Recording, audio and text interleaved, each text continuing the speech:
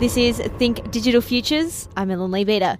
This week, you'll hear something a little different to the normal show. It's an interview with two researchers who are examining the way Australia's High Court makes their decisions on what cases get to be heard. Before you get a hearing in the High Court, 2 or 3 judges will look at your special leave to appeal. Think of it like an application to the court to decide whether it should proceed to the full hearing. Anita Stumkey and Pam Stewart have been looking at the success of these special leaves to appeal using big data. Well, is it big data? And are we creating dangerous precedent by applying data to the law? Keep listening to find out.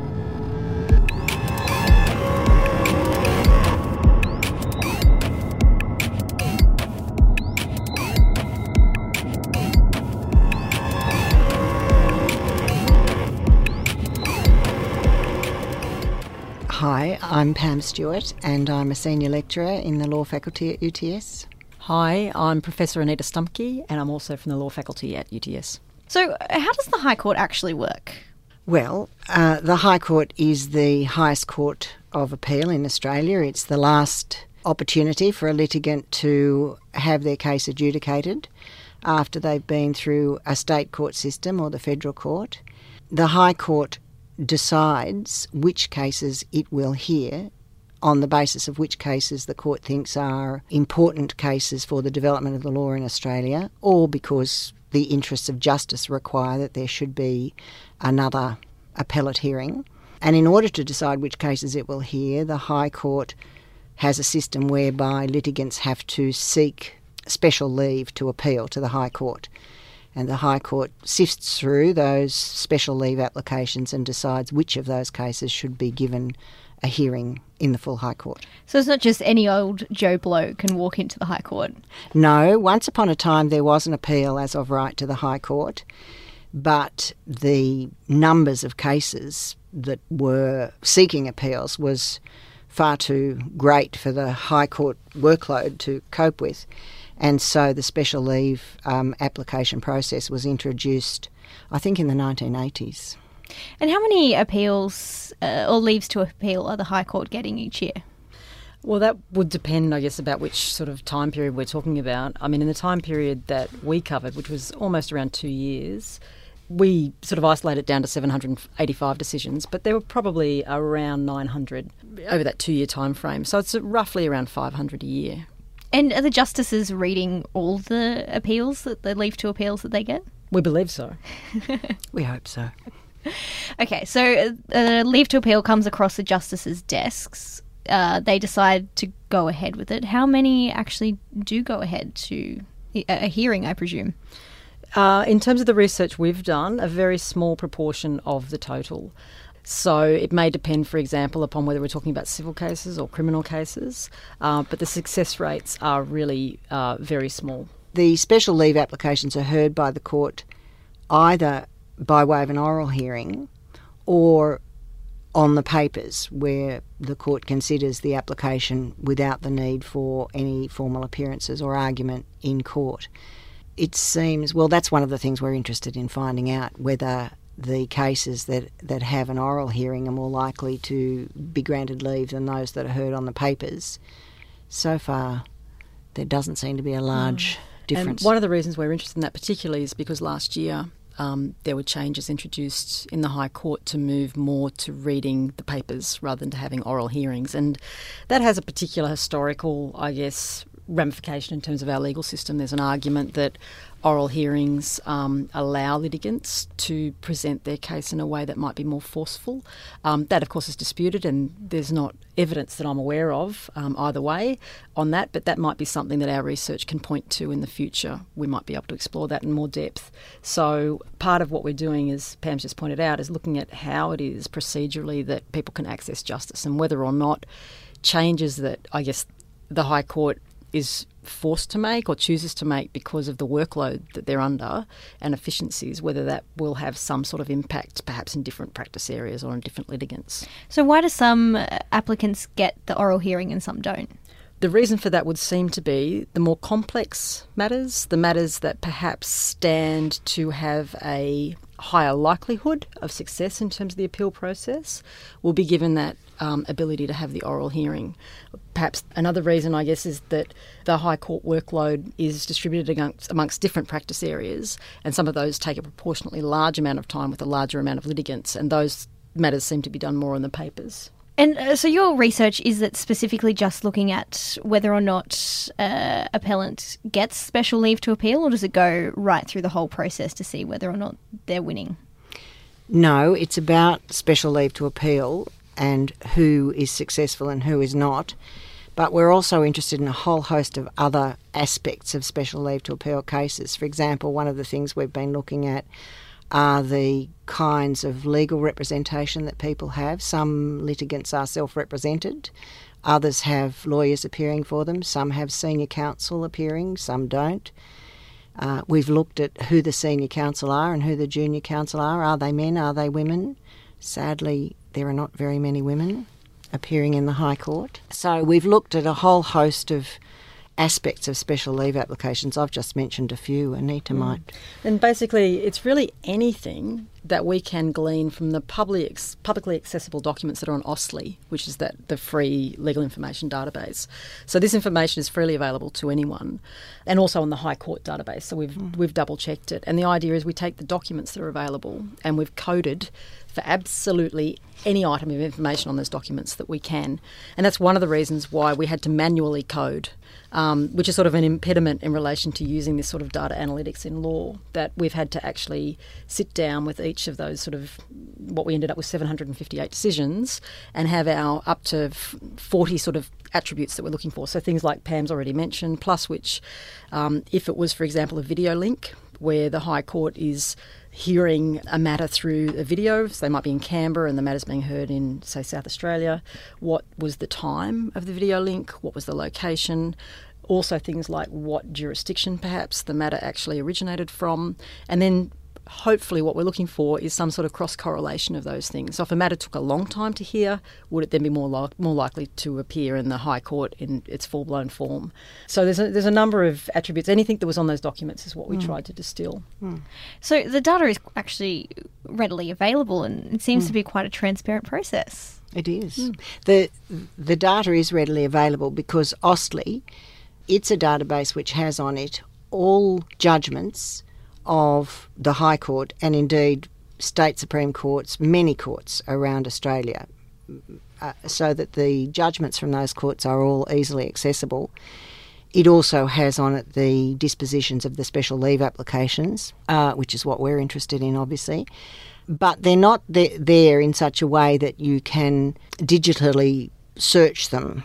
You can't. If I can we use can't that train a computer as yet to data mine what we're doing, which is why the process we went through took us a relatively long time to sit down and extract all the information. We actually had to read each decision and extract the information from the decision. We did try to organise for somebody to have a computer do that, but it turned out to be impossible. The only things we could sort of computer mine would be like the parties' names, the very obvious things that you could train a computer to do. And that's one of the interesting things I think about this sort of data analytics and law, is that we can't make the assumption that we'll be able to use analytics in the same way that you might in other disciplines. And that's why I guess there's this notion of it being perhaps clever data or smart data rather than big data. Well, yeah, that's really interesting, because everyone keeps talking about artificial intelligence in the law being able to make decisions, but if you can't, and law is all about precedent, of course, so if those artificial intelligence machines can't utilise previous data, then how are they going to make a decision about a case in front of them? As I understand it, and I'm not a data scientist, but as I understand it, the information, the cases, the documents, the judgments that are available at present online would have to be made available in a different form to enable them to be data mined. It would be possible, but the way they are at present, they're the documents that are published by the courts. Those documents can't be data mined in their present state. So what would need to happen to make them able to do that? Well, it's interesting because I think firstly what Pam said, and then secondly, I mean, sort of the work that we're doing, if that's done on a broader and bigger scale, well, then we've sort of enabled this to happen. So it's like being at the beginning of creating a mountain. We're sort of building or thinking about the foundations. And I guess that's where both of us are looking at the data as something that we wish to be used fairly, because if this data or our data set, even in its limited form, is made available for people to use, you can see how conclusions may be drawn from it that aren't necessarily going to be a fair use of data or a fair use of research. So I think it's important always, and what we'd like to stress, I think, is that with the use of data in the law, we're interested in issues like access to justice and knowing, I guess, that the legal system is something that operates in a way that has broader goals. So that's an important part of it. Because based on the characteristics you're coding, the gender of the counsel, the matter, you could plug that into the computer one day and say to a client, your case has a 20% chance of success. And that's kind of goes against everything that the law is. Very scary. And that's exactly right. And that's where some jurisdictions that may be ahead of us in relation to the use of data do point that out. So analysts in this area are saying this is only, in terms of using it within the legal system, something that is an estimate, it's a guess. It's not something that's actually accurate in terms of how it is that justice prevails. So one of the things, for example, we're interested in is if there is no pattern in our data set, what does that actually say? Does that mean that the law is actually more just if there is no pattern? Or does it mean that there are patterns and we haven't yet found them? So perhaps with data and the law, we'll actually just end up with more questions rather than being able to answer, and say, well, you've got a 20% success rate. Because the law is based on precedent and following past judgments. And if there's no patterns, then what's the point of precedent? Well, precedent's not really something which has a great import in relation to the cases that are seeking special leave. Whether or not a case is granted special leave does not depend on a decision previously. It's not a matter of precedent. It's whether that case has at its centre an important question for the law in Australia, or whether it's a case where the justice of the situation demands that it have a final hearing in the High Court. There are specific reasons that the High Court grants special leave, which is set out in the enabling legislation for the High Court, the Judiciary Act. So precedent doesn't really operate in relation to whether or not a case is granted special leave. If you were dealing with the final substantive cases that are heard by the High Court, then yes, precedent, of course, is hugely important. But on the issue of whether or not a case gets special leave, precedent is not a relevant consideration. But your question, I guess, also raises that notion of whether or not that type of formulaic approach can operate at the lower levels of the court system, and what the differential is then with the higher courts applying precedent to particular cases. Always with that idea that precedent, as we know, is not something that's going to necessarily apply in the same way to all cases. If it did so, well, then the common law wouldn't change. And that's, of course, the wonder of the common law, that it does change in the way in which it does. So I think it's an interesting question, but it might, as Pam's pointed out, depend upon the particular process and the particular procedure in the court and the jurisdiction, the hierarchy and the matter and the area that you're looking at. So when we're talking about when these special leave applications are coming before the justices, is it just one justice looking at it and being like, hey, this is good, or are there a number of them looking over it? Generally, for special leave applications, they have two High Court judges who hear or decide on the papers whether something should be granted special leave. Occasionally there are three, but usually two. Whereas when a case goes to trial or goes to a final hearing in the High Court, there would normally be 5 justices hearing the case, sometimes 7. And Anita, you mentioned that we don't have a lot of data usage in the legal system in Australia. What about other jurisdictions? Yeah, my understanding is, and again, it's from sort of reading around the research we've done here and the previous research we've done on our negligence case analysis. My understanding from that is that the American scholarship is, I wouldn't say ahead, but is more expansive in relation to this sort of discussion. But that said, in Australia, we have had now a growing body of scholars that are looking at court systems, and looking at them in terms of both qualitative and quantitative data. So we do have a growing history of this in this country, but we are not, I believe, to the point that we have sort of the body of work that the United States has, and that's explicable, I think, just purely in terms of population difference. But we do have something that I think is quite solid. And are you worried about this data that you're putting out into the world? How do you make sure it does get used responsibly?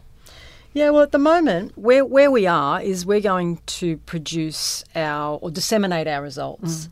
And one of the things we will consider with that is whether or not and how we build on this data set. And part of that would be looking at whether we disseminate the data itself and allow people to use that.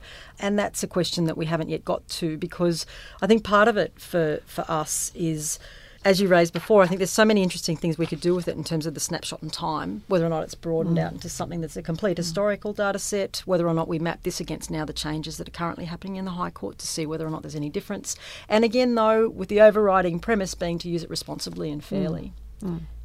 That's right. If the data were in the public realm, as Anita says, we'd want to make sure that it wasn't used for the wrong purposes. I mean, people say, well, how could it be used for the wrong purposes? But you could do, conceivably, some slightly nasty things with it. For example, you might look at a particular judge and say, well, who appointed that judge? Was it a Labor government or a Liberal government? And you might make a judgment about what that person's political leanings might be, and you might then look at that person's decisions and somehow try and draw conclusions about that. Well, I think that would be a particularly not only nasty but unethical thing to do. And I'd be very concerned that our data couldn't be used for those kinds of purposes, which would achieve nothing from the law's viewpoint except to sensationalise what happens in the High Court. So I think we need to be a bit careful. So previously you've looked at negligence in the High Court. What sort of findings did you glean from that data? Well, there were a lot. We were interested in what kind of litigants were appealing to the High Court in negligence cases. I suppose it wouldn't be surprising to know that many of the cases were brought by corporations or government bodies, councils and so on. Often they were the people who were appealing to the High Court rather than individual litigants. So, you can draw whatever conclusion from that, but the inescapable conclusion is that the well-financed litigant is more likely to go to the High Court than the not-so-well-financed litigant. So that was one of the things we discovered. We also looked at how often plaintiffs won or lost. We looked at how often women and children were parties in High Court cases in negligence. Not very many, we discovered. There were a lot of things that we came up with. We published that research. I'm sorry, I don't have it in front of me, so I don't have the actual percentages. But our results were not that surprising, really, no. I don't think. But that's what led on to this research, because when we were looking at the fact that there were governments and there were big corporations coming to court in negligence actions, it sort of raised the question then, well, if there's only a small proportion over a 10-year period of negligence actions actually getting through to the High Court and they're being driven through by that sort of body of litigants, then what happens with the rest of the High Court's time? Is that similar? Is it really only the people with the deep pockets and perhaps the interest in stopping future actions that are actually getting to the High Court? Or is it the individual, the person who's suffered the loss and the person who's willing to fight and the person who, can find people to help them or take it on? Are they the ones who are really passionate about what's happening? So that the findings from that research sort of fed into this as a larger piece of research working from that. Which it goes back to that question of access to justice, because presumably it's quite expensive to go to the High Court. It is, I'm sure. It is, and it takes a very long time from when your matter starts. How long does it take? Oh, some of these matters... Years, yes. Some, criminal matters, obviously not usually so long, because often in a criminal case the convicted person will be in jail. So if there's a criminal appeal generally they seem to be a little more hurriedly pushed through the system, let's say. But in many of the civil cases, from the first day that the case went to court in a lower court till the day they end up in the High Court might be 3, 4, 5 years, easily. Is there an opportunity for this data to change the way the High Court looks at special leave if you, for example, find that women are not getting a look in? Yeah, I mean, one of our basic premises of embarking on this was access to justice and how the justice system operates, and that's at all levels. That was for the litigants, that's also for parties. That's one of the reasons why we were looking at gender in terms of who is it that's representing litigants in the High Court, and looking at how it is that barristers, for example, are being briefed. So one of the things that we're possibly going to look at is, well, does government brief, female barristers perhaps more than non-government? And if so, why so? Why are women pushing up through the legal profession in such numbers, and yet when you're looking at High Court applications, there are so few women briefed? And perhaps there's very good reasons for that, but the data at least allows us to springboard off into that and ask those questions.